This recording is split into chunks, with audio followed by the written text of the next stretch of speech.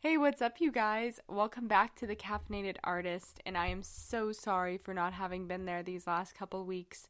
If you follow the Instagram for the podcast, you may know that I have had some issues with the audio for this week's segment. I originally recorded with my friend Madison on November 7th, which was the day the 2020 election was called. We did that on purpose, and I had it all ready to go. Went in to edit it, somehow erased it all. My boyfriend looked at my computer, got it back. Finals came around, had no time. I learned a few more editing tricks, but my editing is still sucky, and yeah, that's what's going on with me. And I'm so sorry I haven't been here, but I've missed you all. Honestly, it feels like there has been a hole in my heart not recording this podcast for you guys. So I'm so happy to finally be back, and I just want to let you know that this week I will be releasing another episode on Friday or Saturday once my finals are finished. Because, you went 3 weeks now without an episode, and I feel it's about time for you to hear from me, because I honestly think the last time I uploaded an episode was right before the start of November, so I think it's been a month since you've heard from me, and y'all don't deserve that. So I want to take the time today to chat with you guys and let you hear a little bit of what Madison and I talked about on that day almost a month ago now. So without further ado, grab your coffee, your tea, your midnight snack, your morning snack, whatever it may be, and let's get right into it.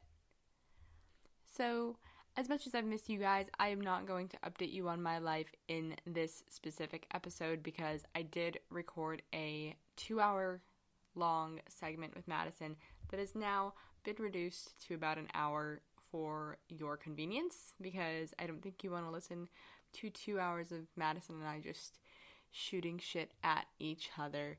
So I will update you on what's been going on with me and kind of some artistic revelations I've been having lately, both personally and in my creative work and in this podcast. And we'll talk all about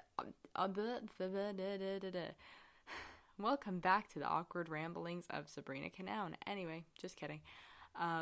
We'll talk more about that on Friday, Saturday. So, without further ado, I would like to introduce you to her. I have talked about her before, and she was my roommate sophomore year of college. It was a completely random roommate selection. We were both a little scared of each other going into it, but she has wound up being one of my best friends, one of my favorite people in the world. I tell her everything. We don't see each other half as often as we'd like, but she's just awesome, and she's just like me. She loves books, movies, comics. She is an artist to a T, whether she will admit it or not. She's a great cosplayer and a great writer, and I love her, and I'm tripping over my words because I really should prepare these things in advance, but as you can tell, I do not. So, without further ado, Madison Sears, everyone. What's up, my guys? Welcome back to The Caffeinated Artist. I am your host, Sabrina Canown. And, did I say that right? Yeah. Thank God, okay. No, I'm just kidding. My name is Madison, and I am Sabrina's roommates, or former roommate. Yeah, and they were roommates. Yes, of course. They were roommates. As you can see, this is a pretty great start to my podcast so far. I've taken over and I've ejected Sabrina. The wages weren't fair here. I'm the imposter. Yeah. Sabrina, so how are you doing today? I love you as my guest. I'm honored to be here. I thought I created this podcast, but I've been wrong the whole time. I've been working under you. Yeah. And it's been all under your guidance. Yeah. That's why I am where I am today. Exactly. None of the ideas were hers. They were all mine. Yeah. Madison is the brain that lives within my head, and then I just say whatever she tells me to say. I'm actually illiterate. Oh my god. Okay. All right. So since you're my guest here, talk about my highs. Is that Biden? Yes, of course. He won the election. Very happy about that. And I got to see Sabrina. Yes. Which is really nice. You haven't seen me since September. I know. I'm pre-med, so it's crazy. And yeah. she has her own. You guys, we had a whole plan for the night. We were going to eat McDonald's and drink our Dutch Bros. And most of that plan came to pass, except for the fact that when we got home from Dutch Bros, I discovered that they gave me the wrong drink. And I am too lazy to walk all the way back there. So I am exhausted. I'm not caffeinated today. The podcast title is a sham. She's the uncaffeinated I'm the artist. She's the tired artist. Yeah. The exhausted artist. So, yeah, you're not getting what you paid for today. Not that you paid. I mean, we were rooming together.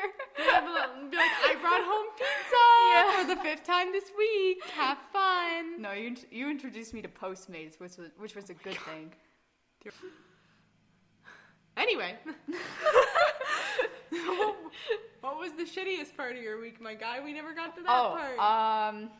Just the fact that I have so much work. That's literally all. Madison and I, we both collectively complain. Yeah. That's our brand. Yeah. We have nothing else to say. We just fucking hate everything. We're like the housewives on every Wednesday where we just have our wine and talk shit. I thought you meant like the Real Housewives. No. I was like, when have I ever thrown wine in your face, Madison? I could, but I won't. Oh man. Oh, you know what we should have done? We should have gotten the alcohol and I was about to say, drunk do you artist.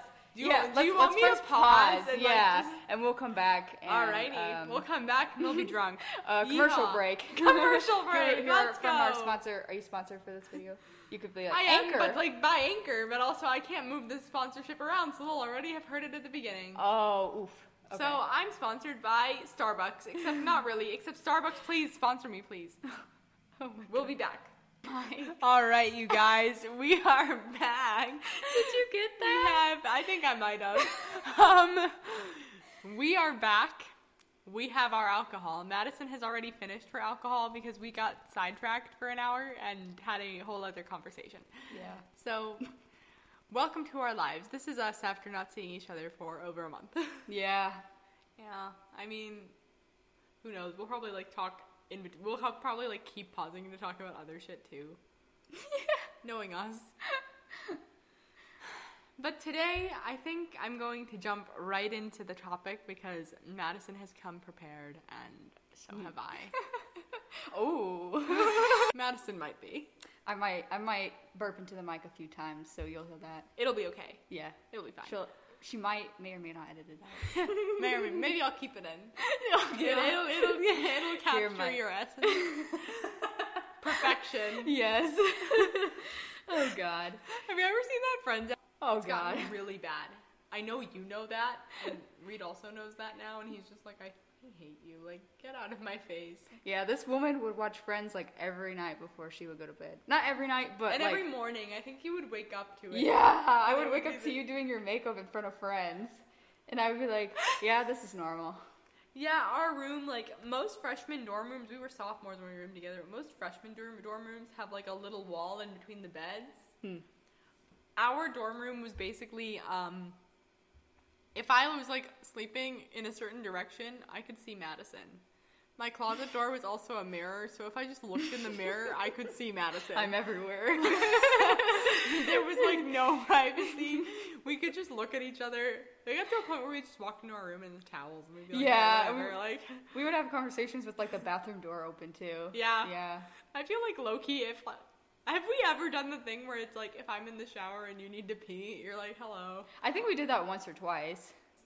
I think after 20 minutes of rambling, you guys deserve to hear what we're talking. To compare heroes, villains, sidekicks, and anti-heroes. Did I get everything? The sidekicks. No. Did you forget? I think I didn't forget sidekicks, but I forgot anti-heroes, so I'm just gonna do a quick Oh, I got you on Google search right here.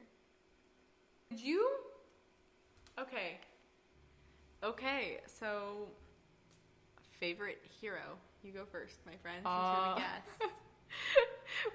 You can guess who my favorite hero is. Or do we want to go by, like, franchise, or do you want to I think we can just bring it up randomly, because... Batman, I think, would be your favorite hero. Yeah, so he's kind of, I guess he's more of a nostalgic sort of thing to me. I mean, I grew up watching, like, the Justice League animated series. I grew up watching Batman Beyond. She's seen my movie collection, Sabrina has. Yes. My wall of comic books. The majority of those are Batman. And I kind of, like, grew up admiring him, so that's why he's such, like, a huge favorite hero for me.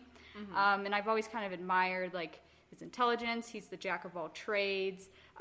He's very much so resourceful, even though he doesn't have any superpowers compared to the other ones. So yeah, Batman would be my favorite. What about you? I'm trying to think from what my all-time favorite. I picked, like, by franchise. I feel like personally, my all-time favorite would have to be, I'll give it to him, Tony Stark. I think Iron Man deserves that title, to be honest. Oh. I think Tony Stark does deserve it, like, as much as at the time when I was watching the Avengers for the first time, wasn't Team Tony the whole time. I was not, I feel like I've mentioned this on the podcast before, but I was into Marvel when I met Madison, but I, like, hadn't seen all the movies. I didn't know anything about it. And this one converted me, and then I ended up binging all of the Marvel movies before Endgame. And we went in costume and saw Endgame together. We got the onesies of their spacesuits from the movie, and we went with our other roommate, Sam, and watched that. We cried in each other's arms the whole time. Yeah, Black Widow, man. Oh, that one hurt. She's on this list for me. That one hurt. That, like, destroyed me. You know what hurts me more? The fact that the movie isn't coming out yet. Oh, yeah. Okay, but here's the thing that pisses me off, though, about how the writers wrote. I don't know if this is too much of a side tangent, but the fact that she didn't get her own solo movie before Endgame, they literally had to kill her off before she got her solo movie. That pisses me off. I think that's awful. Yeah, and they were all, like, in Endgame. I'm probably going to get hate for this, but they were all in Endgame, like, showing all the women, like, coming out during the final battle and showing them all grouping together. And she wasn't a part of that. Yeah, she wasn't a part of that. And they were trying to suggest that they were all about, like, female representation within their movies. But the fact of the matter is, like, no, you waited so long for Black Widow. You can't just say that, you know, you're supporting female representation when you failed to do that. Absolutely not. Like, and the thing is, she should have been part of that. I understand that Scarlett Johansson's contract was ending. She chose not to renew it. And I get that. And they had to obviously think of an exit for her. But when you're trying to be inclusive and show the female representation, they should have done it in a way where she was a part of that. Yeah, they should have given her movie before. Yeah, they should have. And I think, do we know if Hawkeye is going to be in the Black Widow movie? I think he is, because I think they're going to mention Budapest. But I'm not sure. Because I think, had they done it before Endgame, had they done it, honestly, at the same time they had done everyone else's, like, it would have made so much sense for him to find her, because he's the one that helped her. He's the one that turned her good. Yeah. As opposed to being, like, the spy from the Red Room that she was. And that's what it's called, right? Am I wrong? No, it's the Red Room. Did I say Red Room? I was like, that sounds way too much like 50 Shades of Grey. I'm misquoting myself. I think it is. I'm more of a DC person than Marvel. But... And I've never seen DC save for the Joker. And then, like, the Batman movies that we were watching and then we never finished. Wait. About Robert Pattinson as Batman. Especially because, like, in general, I don't feel like he's that great of an actor. Oh. I don't... DC films. you than you are. One to like geek out over it with, because like you still care, just not as much as like DC. Yeah, I still enjoy the Marvel Cinematic Universe, but I think there are a lot of problems that fans like to gloss over or attack you for having an opinion for. Oh no, for sure. Wait, what's one that you hear all the time? Because I don't know about other people's opinions that much. I really only know yours. You mean like about the MCU that like people attack you for? Well, I did see kind of what I was talking about earlier with the female representation scene. I was watching a YouTuber called, am I allowed to mention YouTubers? Yeah, I don't care. Okay. Dylan is in trouble. Like, he got a lot of heat on Twitter for saying the exact same thing I did, and people were saying, oh, you're against, like, feminism, you're against all of that. And no, he made a pretty valid point about it. And I feel like it's kind of just a general thing that Marvel fandoms kind of do, that they pretty much just attack you for having a different opinion, and it's like, no, you're allowed to critique work. You can still love something and critique it all you want. Right. I mean, I think my thing too is people are criticizing, and I criticize this as well, is people were very excited to have Natalie Portman be female Thor. I, on the other hand, was very confused by that, is I'm like, okay, but Natalie Portman is also Jane. Is she just stepping into Thor's role at this point? Like, what's the point of that? I think in the comics she takes up Thor's, she takes up the mantle of Thor. So I think they're trying to retcon that, but to be honest, I don't really like that decision. Not to have a female Thor, but just Natalie Portman as a female Thor. That's my thing about it, too, is like, even as Jane, and I know that Jane's kind of made out to be, like, helpless a little bit. Oh, my God. I hate that trope. She's way too helpless in the films. I don't know how she is in the comics. I've never read them. But I haven't read any with female Thor either. But so I just think she's way too helpless as a character. There was another opinion that I had. Oh, it's like even... Game as a whole was kind of an underwhelming movie for me. I think we had that conversation coming out of the theater too. Is it was just very underwhelming. I think the final battle was the only thing that I like expected, and even then, for whatever reason, I think I expected more. Yeah, the only thing about that, my favorite, the ending he deserved, because Cap said 1,000 times, "You will never lay your life down for anybody else on this team. You won't lay your life down in the place of like the people over yourself," and that's exactly what he did. And you could see it on Steve's face the entire time. He like, as Tony died, realized he was wrong, and that was the best part of Endgame for me, was realizing that Steve realizing that he was wrong. So like that's why that brings me back to like the point is like Tony's my favorite hero for the fact that like he has such a character development that I think the movies did a really good job of giving that to him, too. Oh, yeah. Civil War did an amazing job of giving that to him. As did... No, I don't know. I thought of, like, the third Avengers movie, and I was like, no, Infinity War is the third Avengers movie, and I felt like Civil War should have been an Avengers movie. Yeah, for sure. That's why I was like, wait. For sure. Because I don't think Captain America when I think Civil War. I think Avengers. No, because... And the only reason they didn't classify it as an Avengers movie is because Thor and Hulk weren't there. That's literally it, because obviously that's why they're classified as like the Avengers movies, is when they're all there. And then I was like, that's literally why, probably because the other two wouldn't sign on. So they were like, let's just make this a Captain America thing and make it about Bucky. It wasn't about Bucky at all. Yeah. I'm not. Yeah. Have we just noticed that none of the Captain America films are really about him? No, I would argue the first Avengers is about him. Well, I mean, other than that, I know that the first Avengers is mainly about him, but that's also my least favorite one. Oh, I kind of liked that one. I like it. I'm not saying it's bad. I just don't like it as much as I like Winter Soldier. Oh, Winter Soldier was really good. Winter Soldier was the best one. But the thing that pisses me off about what they did with Endgame is, this is like derailing real quick, but... I mean, like... This is all about heroes and stuff, so, like, it's fine. It's all in the same...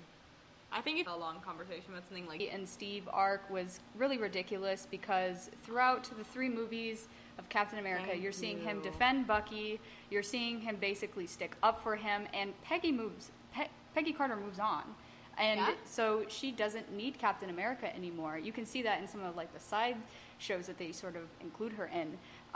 And a lot of people argue that it is... queerbaiting.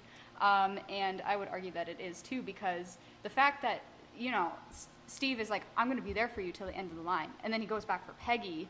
Right. I think that's because they didn't want to include a queer relationship within the Marvel Cinematic Universe. I definitely think so. I mean, it just also pissed me off because the entire time, throughout all 3 of his own movies, he's going, I want my best friend. This is my best friend. I will do anything to protect him. Exactly. Why would you leave him alone? Yeah. I know that Chris Evans didn't want to continue. Yeah. But honestly, it would have been better to kill him. Than to make him go back. I think they could have even done it to where Steve, retires. But I think there is the argument, too, that why would he retire? He'd still go back in to try to help people, but, I feel like that should be sort of normalized, that you can pass your legacy on to another person, and then he and Bucky could have lived, their own gay fantasy or whatever. I mean, I know, I agree. I'm just saying, I think that, him retiring isn't feasible because it is Steve. He would never be like, I'm going to hang up my hat, if somebody needs my help, here I am. And I'm sure even when he went back, if he had the ability to help people, he did. Yeah. You know what I mean? I don't think that changed about him. But then I wonder, did Peggy really move on? Because if she's going back, well, no, that's not true. Russo brothers, logic for this, and apparently when Steve went back, and I think you and I have had this conversation, when Steve went back, it was that there was a time loop created to where the cap that was in the ice remained there, but Steve was able to go back. So Steve was growing old with Peggy while he was also in the ice, so there was essentially 2 of him. Mm-hmm. So that makes me wonder if, when Peggy dies, you see an old man up near her casket. Do you remember that? Yeah. Yeah, and I wonder if that's Steve. When he's older. It would have been interesting, but I think what would have been even more of a good character development is if he stayed, because he's always wanting to go back to the original realm. Right. He's always wanting to go back in time. And I think if he accepted that would have been such great character development. Right. It just shows that he didn't develop at all. Yeah. He just went back to his old ways. And I mean, I get it. I understand that being adaptive to a whole new century is probably really difficult. But also, he spent, at that point, 10 years? Mm-hmm. In the 21st century. At that point, why waste all the time trying to get reacquainted with it? Why waste that much? I mean, I know he had no other option, but at that point, why would you go back? Because can you imagine, when Google gets invented, and Steve's like, oh, wow, I've missed the internet. And people are like, what? What the hell do you mean? Romanagers, I'm so sorry. I don't know if I forget if you do or not, but I do ship Romanagers so hard. I really do. I do in some cases, but I very much would rather have Steven. No, Bucky. Steven, I ship Steven Bucky. Yeah. I'm saying, but because they had Nat end up with Bruce, in Age of Ultron. I forgot the ship name. Okay. She in the end. But I didn't ship it. I'm sorry. I did not. No, I do think. But I've honestly, I never thought of. We understand. We stand. Who's your favorite villain? Oh God, the face of embarrassment. I have so many. Though. That's not even the beginning of heroes. I think my favorite hero of all time is Iron Man, but I have so many more. Oh yeah, then continue on your favorite heroes, because I only had Batman. Yeah. I mean, another one. I'm gonna go into Harry Potter now, as I always do. Do it. The silent hero, Neville Longbottom. Oh. Nobody gives Neville enough credit. Absolutely no one. Because the character development that Neville has. Mm-hmm. Insane. In the first movie, you see the glimpse of it when he's, when he gets the house points at the end for having stood up to Harry, Ron, and Hermione when they're trying to go and get the Sorcerer's Stone. You see the glimpse of it, and then he kind of fades away until, book/movie number 4, when he gives Harry the gillyweed. Let's be honest, if he hadn't given the gillyweed to Harry would have died in the second task. He would have had no fucking clue. Harry would not be alive without several people in the books. Yep. The most important one being Hermione Granger. I was gonna say, yeah, Hermione. Like, if Hermione wasn't there, Harry would have died in 5 minutes. He would have, like, just gotten to Hogwarts and died. The troll would have killed him. Yeah. That would have been it. And then, actually, Neville had his character development, like, from Goblet of Fire on. Because he helped Harry, and it was, like, a very small, inadvertent character development. But Order of the Phoenix, he finally starts really learning defense against the dark arts. And he becomes a badass who then kills Nagini and basically stands up to Voldemort and is just fucking immaculate. He becomes Hogwarts herbology professor and takes over for Professor Sprout. That's perfect. Like, amazing. But if I may just mention Hermione, oh my word. Harry's not even the hero of the series. He killed Voldemort, but he doesn't fucking matter. Because, again, man would be dead. He's so stupid. Like, Harry isn't a likable character. Fight me. Oh. Like, he's likable because you feel bad for him because, like, he has no one. Yeah. Like, his parents are dead, Sirius dies, Remus dies, and all he has is the Weasleys, and he's alone. He's a product of abuse, too. Yes, he is also a product of abuse. Fuck the Dursleys. But other than that, he's not smart. He's not someone you root for, I guess. I mean, like, you do, but, like... In the memes. The memes are hilarious. The memes, like, just the sheer stupidity of this boy. Yeah. Like, there's so much that he does that I'm like, what the fuck is wrong with you? Like, in Sorcerer's Stone, they go immediately thinking they could take on a mountain troll. When she was petrified in Chamber of Secrets, they would have died. Had Hermione not bought Crookshanks in Prisoner of Azkaban and Crookshanks hadn't led them to Sirius, they would have died. Or not they would have died, Peter would have came back and they would have killed him. If Hermione wasn't there to help him through the tasks when Ron was being a little bitch boy and support him and tell him to be careful and do his research before each task, he would have died.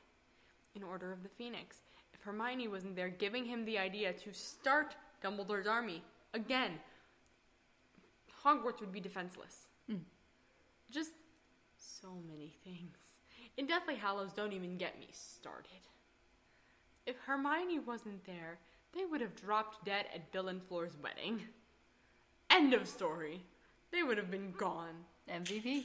Oh, yes. That's my alarm to brush my teeth. Ah. Villains. It's a villain to not brush my teeth.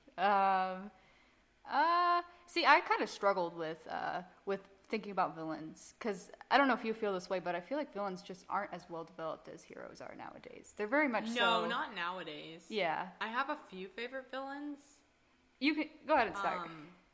But in Harry Potter, it is the cliches. This is because we watched the movie and now it's my favorite. The Joker. Oh. I think that's the only you mentioned that well-developed, earlier. Yeah. the only well-developed villain Yeah. that I've seen lately. At least the only well-developed villain in film that I've seen as of late. Batman's rogue gallery is just fantastic, phenomenal. Like, the fact that they have so many villains with, like, backstories that just make so much sense to how characters sort of, how they sort of work within the story, how they compete against Batman. It's, like, fascinating. And I think part of that is just because Batman is such an, he's so interested in psychology of criminals that you have to kind of add that to them. But... That's for sure why, like, I thought I'm picking Joker as my favorite villain, because I'm a big fan of villains whose backstories are explained, and I guess that's another reason why I'm a fan of Voldemort, because they went into such great deal, especially in the books, of explaining his backstory and where he comes from and why he is the way he is. Yeah. I'm gonna go back to that for a quick sec and be like, and you know that I was appalled by the movie, like, when weren't we both terrified walking out of there? Oh, you're talking about Joaquin Phoenix's Joker. Yes. For some reason, I was thinking you were talking about... I have not seen Heath Ledger's Joker. I saw the first 10 minutes. Yeah, I was like, wait a minute. I thought you said we didn't watch those films. Oh, okay. No. Yeah, he was such a good villain. And yeah, we were so tense in that theater. Like, I remember... We walked out scared. Yeah. I swear I had PTSD from that, because Yeah. I was walking on campus and I was like, someone could shoot me right now any minute. I always think of, like, the clowns. You know what I mean? Like, someone coming out or, like, watching me.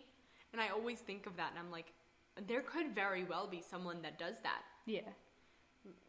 And I always think about it. I'm like, what if I turned this corner and got shot right now? You know what I mean? Yeah. Like, just walking past the bus stop by Taco Bell, I freak out. I pretend I'm on the phone with my dad every time I pass it, and Reed lives down there. Mm-hmm. So I, like, have to pretend that I'm on the phone, because if not, I get scared, because people will start to talk to you. Mm-hmm. So there's that. Like, from what I saw, I remember we both fell asleep, I think, when we were watching Heath Ledger's Joker. But I remember thinking Heath Ledger just immediately right off the bat was a more convincing Joker. Just because he had worked so hard to get into the role. I know the history of that despite not having seen it, but I think just the way they performed Joaquin Phoenix's Joker, like, from beginning to end. You could feel it building. Yeah, you could feel, like, the tension with each scene of the movie. Like, cinematically, as a film miner, I'm going to say that movie is one of the best I've seen cinematically. They did it beautifully. The only problem with, I would say, about Joaquin Phoenix's Joker is that it's very much so arguing that illness mental illness. Yeah, not worse than it is. I'm saying making it seem like the reason why people become murderous psychopaths. Yeah, and really statistically, I think all viewers probably know this, but the fact that people with mental illness are more of a harm to themselves than they are to other people. Right. There's a difference between like, diagnosed mental illness that affects you yourself, and then there's a difference between, would that be classified as psychosis, or I'm not sure. Psychosis. It's a form of mental illness, certainly, but it's not in the sense of the normal mental illness that you see on the day-to-day. There's something else, I think, that has to snap inside of you in order for you to become that, and that could be whether you have a mental illness or not. Mm-hmm. And I think the fact that they centered it around, what was the mental illness he had? Because I know that that's a thing that other people do have. It was something about his, like, laughter when he would laugh at inappropriate moments. I'm trying to think of what it's called. I can look it up. Because I know that that's a thing. I saw it the other day, actually, and I can't remember what it's called. I didn't know that was a real mental illness. I didn't either, but until I, like, saw it, I don't know if it's real, but I think it is, because I think I heard someone discussing it. And it looks like it's just specific to the Joker, but I can't find a... But I think the fact that they centered it having to be so much around his mental illness and making it be like, oh, because he's mentally ill, like, look at what you, like, the things you say and do to mentally ill people can cause them to go like this, so be careful, is the message that it was sending. Mm-hmm. And I don't like that, but I think the way that they had the tension build into him becoming the villain that he is, I think that was amazing. Mm-hmm. Like, when they were doing the scenes where he was hallucinating being with the woman across the hall. Yeah. I thought those were real. I did too. That tripped me up. Until the end, and I was like, wait, what the hell? Or when he goes after his former coworkers with the scissors. Oh, I couldn't. I had to, like... I really hoped that the guy that got away, I was so happy that he did, because I was like, please don't kill him. He's such a nice guy. Like, yeah, but so was the other guy. No, he wasn't. He was bullying him a little bit more. Yeah, you're right. I, like, couldn't remember. I refused to watch the movie again because it terrified me to my very soul. But no, I think that the Joker is such a multifaceted villain because I think DC did a really good job from the get-go of giving him a really good backstory. Yeah, and I think it holds up in the comic books, too. The fact that Joker is such a foil for Batman. My favorite quote is just that when an unstoppable force meets an immovable object. Like, that's very much so their relationship. And right. that's what I think that you should include in, like, your writing when you're writing your villains, is if they're such a good foil for your protagonist, you can just get so much out of it, like, writing-wise. You can develop your characters and kind of make them justify their morality. Yeah. And I think, no, that's definitely... You have to also go into, like, the backstory, too, of the characters in order to find that foil, too. Like, you would have to know the backstory extremely well in order to be like, this is the perfect foil for the hero. Yeah. And I think that they did a really good job with that, too, because I wasn't... Again, I'm not a big DC person, but the whole movie, I wasn't like, cognizant of the fact that the mayor's son is Batman, or will grow up to be Batman, until the end when he kills them, and then it like pans out on his face.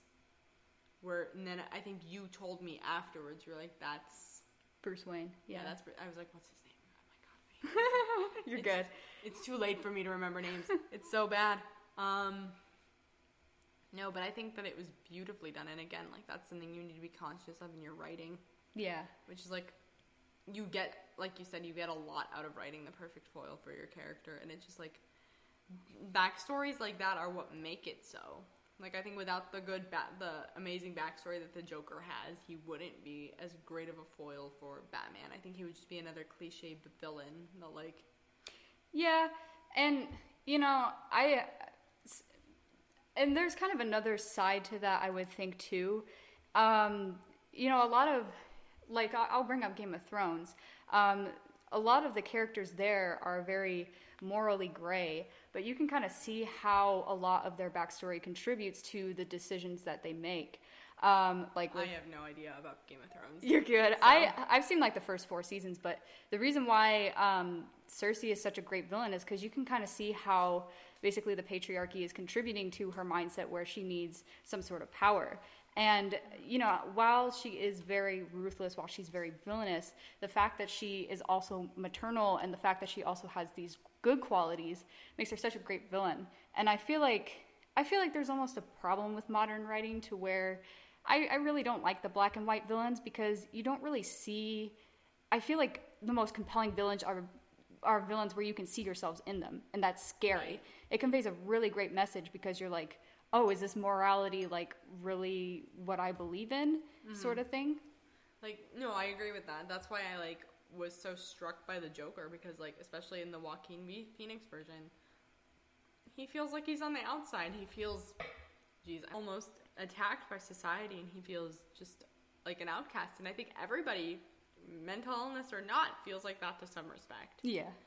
And it's like, it really makes you dig deep inside yourself, and you're like, is this something I'm okay with watching? And then it's like the people who were like totally unfazed by the violence, that makes you think too. Especially as a person who was unfazed, like, not me, but like, if you are the person who's unfazed, I'm sure that makes you think about yourself too. Mm-hmm. So it's like you said, the best villains are the ones where you can see yourselves in them. Yeah. And I feel like a lot of other great villains too, they, if you have like morally gray characters that are kind of like fighting each other based on like an unanswerable question, like that kind of makes your piece a little bit timeless too, because you can still go back and answer those questions, or you can still go back and debate that, and there, even though there's like no wrong or right answer, it makes you think. And to me, that's what makes such compelling writing, is when you walk away and you're digesting it for weeks on months on ends, and you're like, which is the right answer? You never know. Yeah, I mean, like, that's also something you see with Snape is very morally gray. As I'm talking about Petunia, I'm thinking Snape. Snape is the most morally gray character in the Harry Potter series, in my opinion. Yeah.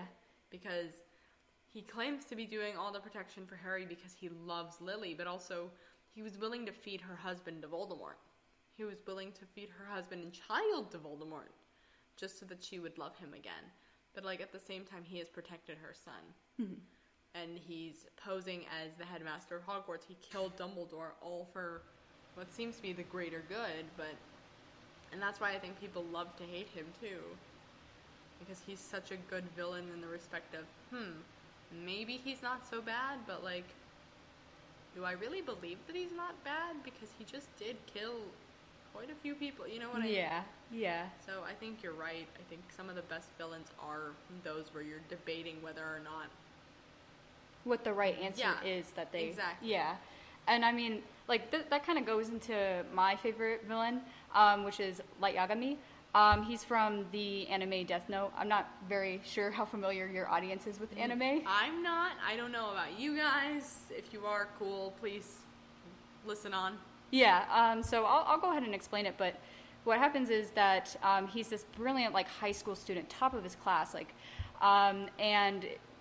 there's this Death Note that kind of comes down from the Shinigami world, and he picks it up, and that Death Note, you can basically kill anyone if you know their face and their name. And so throughout the mangas, throughout the anime, you kind of see him descend into this idea where, is it right to kill criminals? And he doesn't kind of question that a lot, but it's good because you have, on the other hand, you have L, who's the detective. He's kind of like Sherlock in this case, but Light he doesn't really know his true name, because he hides behind the persona of L. And so there's like this cat and mouse game that's going on between them where they have to figure out who the other one is. L has to figure out who's killing all these people, but he kind of knows that it's Light. And then Light, on the other hand, has to figure out L's name before he's found out and before they turn him into the authorities. And so through this cat and mouse game, you kind of see the question of what exactly is justice. And on L's side, I would argue that they say that justice is kind of within the law, and it's letting law enforcement take care of it. Whereas Light's side, even though he's kind of this really arrogant sort of character, he is arguing that it's killing the criminals and getting rid of the evil within society, whether or not those means are correct based on societal standards. And Light is such a great villain, in my opinion, because, he doesn't really have the elements of what we would think would be a good villain. We don't really know his backstory too much. And, he's kind of, in a way, he's a very awful person. Like, nobody in the Death Note fandom says that he is a good person, and if they do, it's not a majority opinion, but the reason why he's so good is because he's so intelligent, he's so admirable, and you can kind of see his descent into madness as he's taking more and more lives. That kind of reminds me of Dexter. I haven't seen Dexter. I haven't seen a lot of Dexter. I've seen a couple of episodes, but basically Dexter is a detective. Oh yeah, and then he kills people. He'll kill the criminals that he's after, and then suddenly those criminals will disappear without a trace, and people are like, I guess they're done, but we'll get them one day. But the Dexter's like, yeah, It's also the morality of is it okay for him to be killing these people? And it eats him up inside, and he slowly becomes more and more mad. And I think that's the thing is you could also argue, despite the good intentions being there, will that madness drive them to become the same thing? You know what I mean? Yeah. So I think that's a good... I was going to go somewhere with Light, and then I forgot what it was. I think it's the question of what is justice. Yeah. Yeah. It's just you have no idea by the end of it, especially Dexter. You're like, but is this really justice? Because the families of the people that were obviously affected by this other person's actions... Did they get closure? That's not justice. You, at least from my point of view, it may make some people feel better that they're dead, but it also is I know a lot of families, especially of murder victims, want to see the person suffer, with their own eyes. You know what I mean? Yeah. So it's it begs the question in both senses of is this right or is this wrong? Is this giving any closure or justice? And yeah, and again, it goes back to that timeless debate of we're always going to be kind of arguing what justice looks like because none of us know the answer. So, right. You can go back and rewatch Death Note, you can rewatch Dexter, I would argue 20 years into the future, and you can still get the same thing out of it. I think that's the beauty of a lot of these films and movies and books and shows is there are so many of them where you're these are going to be timeless arguments. Mm-hmm. Even with Marvel or DC or what else did we mention? Harry Potter. All of these have messages that you can go back to in 20, 30 years and be oh, that applies to whatever's going on now. Even the villains, I'm sorry, I'm going to keep jumping back and forth because partially I'm sleepy and second of all, you know me, neurons fire in my brain and I go off tangents and yikes. No, go ahead. Harry Potter is very synonymous with what's going on in our country right now. Oh yeah, definitely. Yeah. The divide, the racism, the murders for no good reason. It's all very synonymous, and it's it's been over almost it's been 23 years since the first book was released. I'm not exactly sure. Yeah. You're more of a Harry Potter nerd than I am. I know, I'm telling you. I'm not even asking. I'm asking myself. It was 97, I believe, when The Sorcerer's Stone was released, and it's been 10 years since the movies have finished, and you're coming back to watch these things and you're like, this applies very heavily to what's going on today. So it's like when you find good villains and good heroes and just storylines that can be applicable and relevant in 10 to 20 years, I think that's awesome. And that's something you include in your writing, is like being very cognizant of, will this message resonate down the line? Mm-hmm. And like, I don't think that's something anyone ever is consciously like thinking. It's just like, if you're writing or if you're creating something centering around an issue that's happening and is big in your life or your surroundings at the time, chances are it will be the same way in 10 to 20 years, because let's be honest, problems don't get fixed all that often. Yeah. Do you want to do anti-heroes now? Because I know you had some of those. Yeah, it kind of ties into a lot of what we've already discussed already. Yeah. I might go on like a 10-minute tangent here. Go ahead. We've got all the time in the world. My all-time favorite anti-hero, and you can argue that he's a villain too, is Jason Todd from the Batman series. And if you're not familiar with Jason Todd, he was the second Robin. So like the first Robin, you have Dick Grayson, who is basically the iconic one. Probably everybody knows who he is, even if you're not in the fandom. But he basically gets into an argument with Batman, and so he takes up the Nightwing mantle for various different reasons. And so Batman, he's kind of on his own for a little bit, and then he meets this like scraggly kid who's kind of like taking his tires, which is a really funny moment in the comments. Afterwards, he kind of trains Jason Todd to be Robin. But the thing that's really interesting to me about Jason Todd is he kind of grew up in an impoverished environment.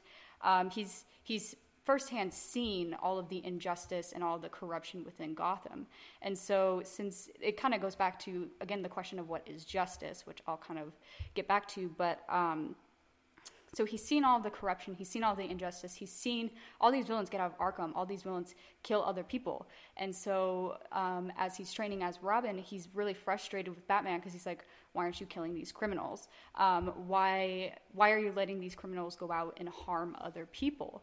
And so this kind of escalates to the point where Robin eventually starts almost killing people, almost killing criminals, and you know, Batman has that moral code of, no, you're not supposed to kill. That doesn't really differentiate you between your enemies if you go ahead and do that. And so he takes Jason Todd off the sidelines, and what eventually happens is that this kind of leads to an effect to where Jason Todd, he like receives a letter from his mother, who I believe she was a drug addict in the comic books. So she wasn't really an influential figure, but, you know, he's 15 at the time. So he goes and he visits her, and they kind of rekindle a relationship. But once he goes to that different country, there's the Joker. And the Joker basically beats him brutally with a crowbar, and then he leaves him within this warehouse, and he puts a bomb within that warehouse. And fun fact, there actually was a fan vote whether or not to kill Jason Todd off. Apparently that fan vote got hacked to where it was in favor of killing Jason Todd, which is always an interesting tidbit for me to hear. But Batman basically has to rush to try to save Robin because he's in that country for whatever reason, and he ends up dying. And so what happens in the story then is that Jason Todd is revived, and he comes back from the dead through a Lazarus pit, and he basically goes back to Gotham. And what he sees is the fact that Batman is still not killing criminals, even though Jason Todd was taken away from Batman. And, you know, he's frustrated by this. He's like, why? The fact that they killed me and you're still not pushed to kill these criminals, like, why are you doing this?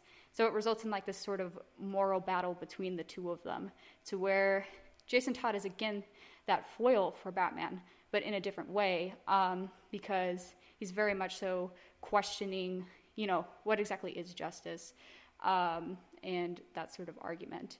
But what makes him so compelling is that I think he has a lot of potential and a lot of arcs within our current society, to where there's a lot of anger about a lot of the corruption that we've seen, a lot of the injustice that we've seen. And so the question of what is justice, you know, we're still trying to go ahead and debate that through. And since he's, you know, also since he's such that great foil for Batman, and aside from that relatability aspect, he kind of makes Batman, again, question his own moral code, question what is right, question if he should go ahead and kill criminals. And, you know, he's very much a symbol of, again, being against Batman. And you can kind of see that in the way that he uses, you know, his guns and everything, because Batman's so against guns since it killed his parents. But that's essentially why he's my favorite. I feel like I sort of resonate with Jason Todd, even though I know, like, you shouldn't kill people and things like that. The fact that he's just so angry about how society is nowadays, and how people just get away with things, and he kind of wants to do something about it, but he doesn't really know what to do. So that's kind of why he's my favorite. I have two. I mean, no, I get that. I don't know Batman, so I can't really conversate with you about it. But, like, that's your thing, and mine is Harry Potter, which I'll get to. I have my favorite anti-hero set up in Harry Potter. But, I think I'm going to make an argument for a hero that should be considered an anti-hero as well. Katniss Everdeen from The Hunger Games, I think, should absolutely be considered an anti-hero because, yes, she's the one who is obviously saving Panem from the Capitol and fighting back against the government, but she, again, like Jason Todd, she's so angry about the fact that every single year there are 24 kids that get raped and 23 that are murdered, essentially in cold blood for the entertainment of the Capitol. She does it immediately out of selflessness to save her sister. But once she gets into the arena and actually, just when she gets into the Capitol in general, it's immediately she only cares for herself. Yeah. And Pete is there, and he's trying to help her, and he's trying to figure out a way to stay alive as long as possible. Pete is very clear on the fact that he's not really going home. Haymitch knows that, too. He knows that if anyone's going to come out of it alive, out of the two of them, if either one of the people from District 12 has a chance, it's going to be Katniss. So he's kind of putting all of his energy into her. But once she gets there, she finds out Pete is in love with her, and she immediately goes on the defensive. And she's, for whatever reason, pissed about it and is hoping he dies in the arena. I don't want to say that. I don't think she wants him dead, but she just wants him gone, is the thing. And even when she's in the arena and pretending to be in love with him, how self-serving can she be? I know she's upset. She's giving them the show that they want so that she can turn around, and once she wins this thing, kind of just say fuck everything and just go back to her sister. And she's being very selfish. She's not being cognizant of the fact that she wants Peeta to live. As much as she says she is, that's not her focus. She would gladly feed Peeta to the other districts if it meant that she could get out alive. And I don't think that's something that anyone wants to admit to, is that in the beginning, I'm not saying towards the end in Mockingjay and things like that, but in the first book, she's more than willing to feed Peeta to the careers. And just at the end, I think she gets so upset at the Capitol for putting her in the position of having to choose between Peeta and herself. And so that's why she tries to swallow the berries, the poisonous berries, and Peeta takes that with her, and she's kind of put them in the place of now they're essentially fucked, and it just makes her more angry because she's going to have to go back in and she's going to have to fight for her freedom, and at the end of the day, she doesn't care about anyone. No, I would argue that she wants to go back to the way things were a lot of the times, and she's angry that she has to be the symbol for the Capitol, or the symbol for the rebellion. She's very angry about the fact that Snow, after the fact that she tried to, I think they're called they're not, what are they called? They're not midnight berries. Oh, Nightlock. That's what they're called. I was like, they're not midnight berries. What are they? So when her and Peeta are about to swallow the Nightlock, she's very upset that Snow is turning around and saying, all right, that's the way you want to play it? I don't believe that you're in love with Peeta. I see right through you, you dumb bitch. So get married. Yeah. Prove to me that you're, like, in love with him. And instead of pushing back, she's just kind of... The thing is about her is she is an anti-hero, but she doesn't provide any pushback on that decision. She's like, all right, we'll get married. Yeah. All right, we'll do this. And then when she has to go back into the arena, she's suddenly pissed off because she's now put herself in that situation, and she knows that the Capitol doesn't want to be made a fool of. And essentially, what she could have done, as selfish as it would have been, is she and Peeta could have very well stuck to themselves instead of teaming up with everyone like Haymitch suggested that they do. What she should have done is, if she really cared about other people, she would have tried her damn well best to make it out of there alive, and she wouldn't have cared what happened to anyone else.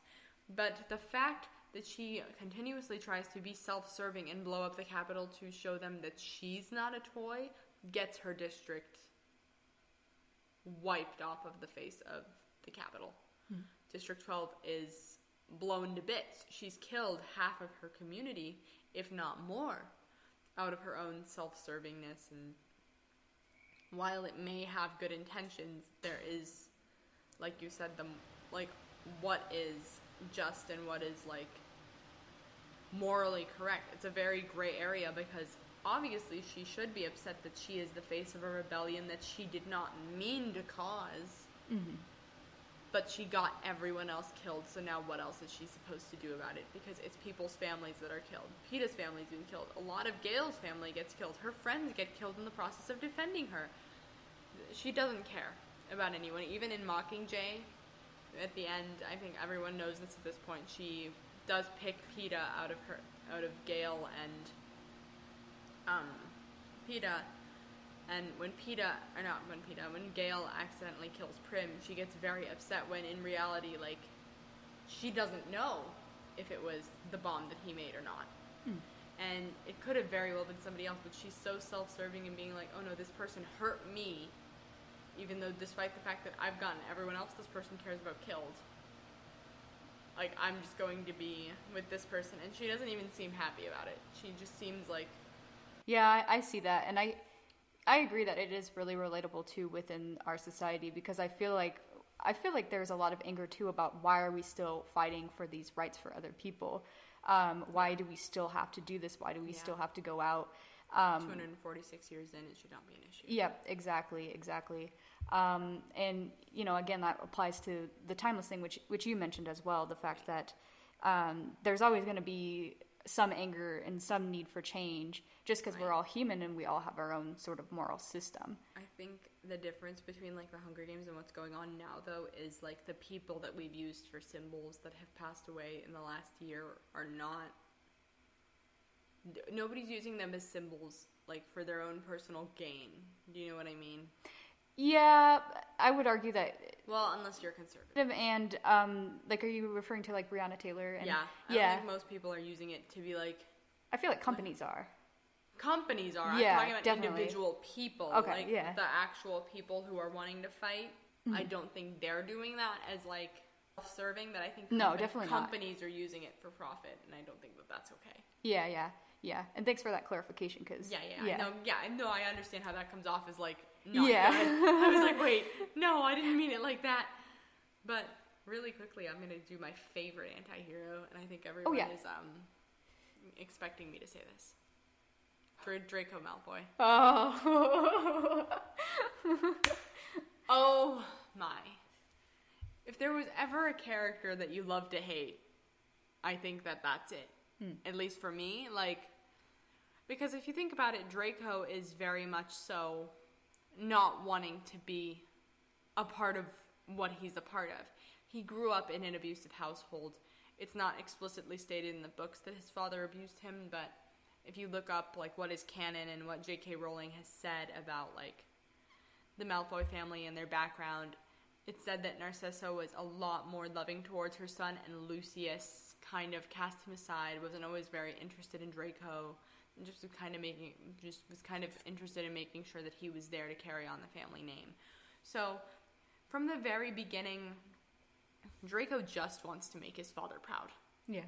And in the Chamber of Secrets, too, in the book, he says, when they come across Hermione in the bookstore, Lucius says to him, this is the mudblood that you lost to? Because she beat him out for first in their class. Malfoy is actually second in their year at Hogwarts, which nobody gives Malfoy enough credit for being that smart. He is quite smart. The drivenness of a Slytherin. He's really, if you think about it, if you separate Malfoy from his lineage and everything, he's quite intelligent, and he knows what's going on around him, and he's very clever, and he is a Slytherin. But I am too. we love that. The Slytherin and Hufflepuff best friend trope is what we are. Oh yeah, definitely. We really are. Definitely. And then just he's constantly looking to his father for approval. Mm-hmm. He's constantly looking for that, like, you know, the classic, my father will hear about this. Like, yeah. It's because he wants to know, like, he just wants the attention. It's like when Buckbeak attacks him. Buckbeak is not a violent creature. Buckbeak's a hippogriff who just gets pissed off when people are like, hey, I'm gonna come near you and do whatever the fuck I want. Like, as anyone would. Like, if somebody just, like, went up to you and was like, hey, and they didn't know you, and you'd be like, bro, what the fuck? Yeah, be like, don't touch me. Yeah. You're like, keep your hands off me. Especially during COVID. Yeah. I know, I've had people come up and touch me about this. He wants attention. Even in the fourth book, there's just like, oh yeah, we have a bet, and it's very a narcissistic relationship between them. And then finally, the fifth book comes, and Voldemort's out in the open, and I'm sure Draco knows this. It's never explicitly stated as to whether he knows this at the early point that most of the Wizarding world does not. But his father, Lucius, does get sent to Azkaban. That's not made clear in the books either. In the books. In the movies, it's not made clear that Lucius, after the fifth movie, was sent to... Why am I saying movie as if that came first? In the fifth book, Lucius is sent to Azkaban because when they find Voldemort in the Ministry of Magic, they know that his supporters are with him, and they see Lucius Malfoy before he disapparates, and they send him away for a year. And at that point, Draco is just very pissed, and he's hell-bent on winning his father's approval, carrying on his legacy, showing him that he is worthy of love and affection and of that trust. And that's why he promises Voldemort that he will be the one to kill Albus Dumbledore. And it's very much so. Draco, I think the books the books and the movies especially did a very good job of illustrating Draco's struggle with the whole thing.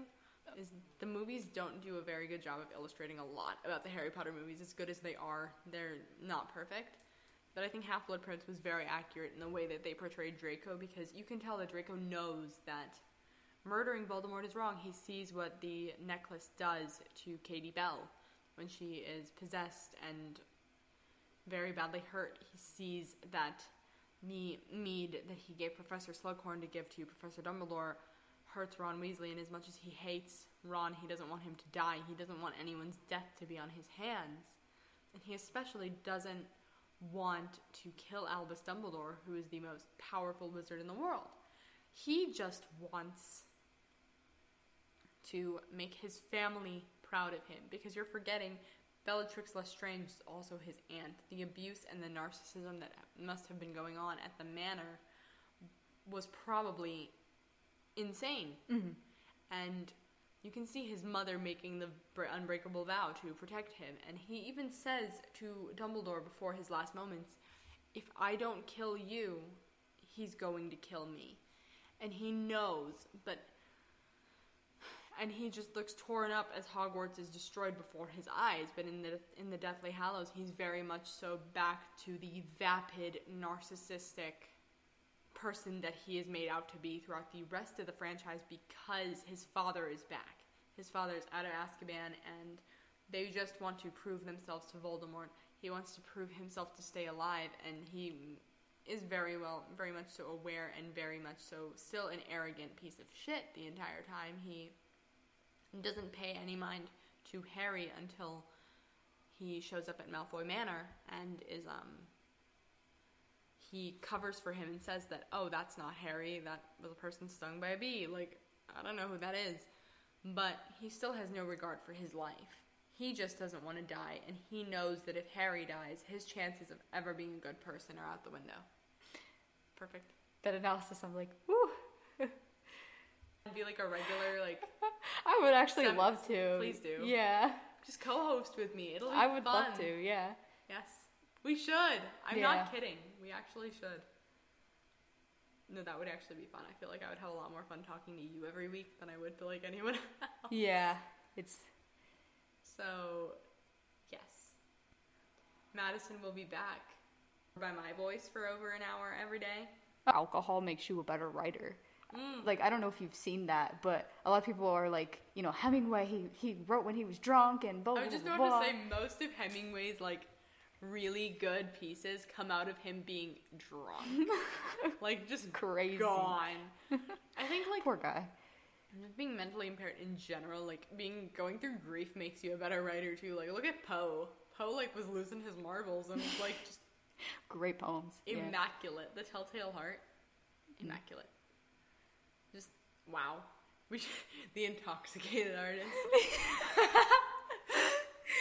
Oh my god. I feel like we should talk about cosplaying next time you're here. Oh, I don't know too much about cosplaying, though.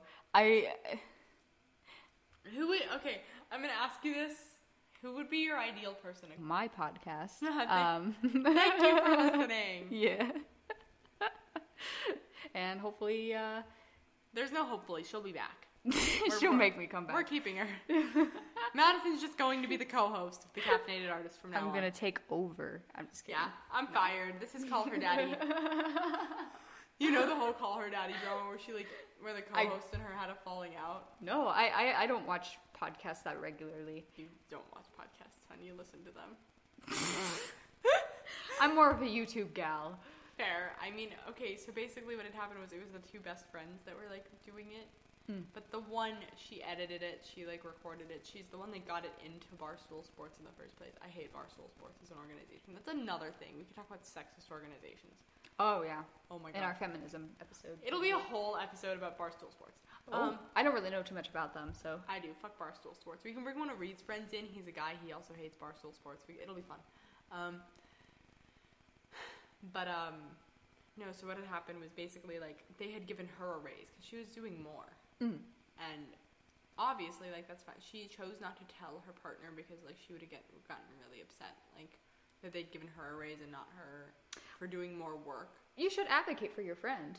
She tried to. She said, so at the end of the year, they did give her a raise, but it wasn't as big of, like, a raise. So she did advocate for her, and then what had happened was she found out about it, though, and she found out she made more money, and they had eventually wanted to, like, go and, like, leave Barstool with Call Her Daddy, and Barstool said, fuck no. Because, like, it's not in their contract. So one of the hosts wanted to completely scrap the brand and start something new, and the one that is still on the show said, why would we scrap the brand that we spent 2 years building? Yeah. Like, and the company was willing to pay them $500,000 a year. Oh, wow. And give them the rights to their podcast, which nobody ever does. Yeah. So they could walk, theoretically, if they wanted to. Yeah. But they were like, just do this with us. And the one of them didn't want to take the deal. She wanted more. So $50,000 a year is really good. 500,000? 500,000. I would cry. In New York City. I could pay off my student loans with that money. I could too. Yeah. And buy a house. Yeah, I could pay off my student loans, your student loans, and Buy a house. Kaylee's too. Yikes. Yeah. Yeah. So Madison will be back for part 2 with side characters? Not side characters. Secondary characters. Yeah. Then another one with feminism. And also cliches that we love. Sounds And good. then we will come up with more topics as we go. Because she'll be back regularly. Hopefully, yeah. I'm going to force you. I'm going to be like, no, I'm showing up to your door. You're gonna show up to my, like, messy-ass apartment. Yeah, I'll be like, all right, that's it. Yeah. We're living like artists now. Me Right. brings hopefully the right Dutch. Oh, I cry. Hey, if we don't have Dutch, the alcoholic artist, the intoxicated artist. The intoxicated artist, me, chugs the Baileys now. All right. Thank you for listening to my podcast. I hope you had a great time. And now a word from our sponsors. Hello, this is Starbucks, and we love the Caffeinated Artist. And we are going to start sponsoring them starting January 1st until 2025. At least, because Sabrina has a serious caffeine addiction and can't afford to go to Starbucks every day after she graduates. So we want to help her. Thank you. Good day. Bye-bye. All right, you guys. As always, follow the podcast on socials and follow me And if you want to stalk my profile and find Madison, you can do that too. I love you're leaving me anonymous. You're going to change your name. You're going to be like, well, because you don't let anyone follow you. You have like, yeah. So that's why I was like, I'm not going to like say it without you saying it first. I mean, if you want to have a conversation with me, it's the most pretentious thing you'll ever hear today. Isolated.isles. Yeah, it's pretty pretentious, isn't it? I don't think it's It is. Maybe it's because I've known you long enough to be like, that's not pretentious. If you wanna argue with me, if you wanna send me hate, go ahead. Yeah. I'm gonna create a big account just to send you hate. People are gonna be like, I hate what you said about Marvel. I hate you as a person. You suck. Yeah. Yeah. But yeah, feel free to start hate arguments with me too, because at least that shows you're listening. Also, please review the podcast on Spotify/Apple. You gotta end the podcast. Yeah. It's been 2 hours. I need to go home. Yeah, shit. I forgot you have to walk. Yeah. Oh, no. I'll be okay. Bye, y'all. Have a nice night. We ended this like 3 times. We'll see you later. Configuring the Bluetooth, deciding who controls the music, avoiding potholes, remembering where you parked. Why are simple things sometimes so complicated? Thankfully, with Auto Owners Insurance, getting the right coverage for your vehicle doesn't have to be one of them. Auto Owners works with independent agents who live in your community and answer when you call, so you can get back to more important things, like remembering if you're on the 3rd or 4th level of the parking garage. That's simple human sense. Ask your independent agent if Auto Owners makes sense for you.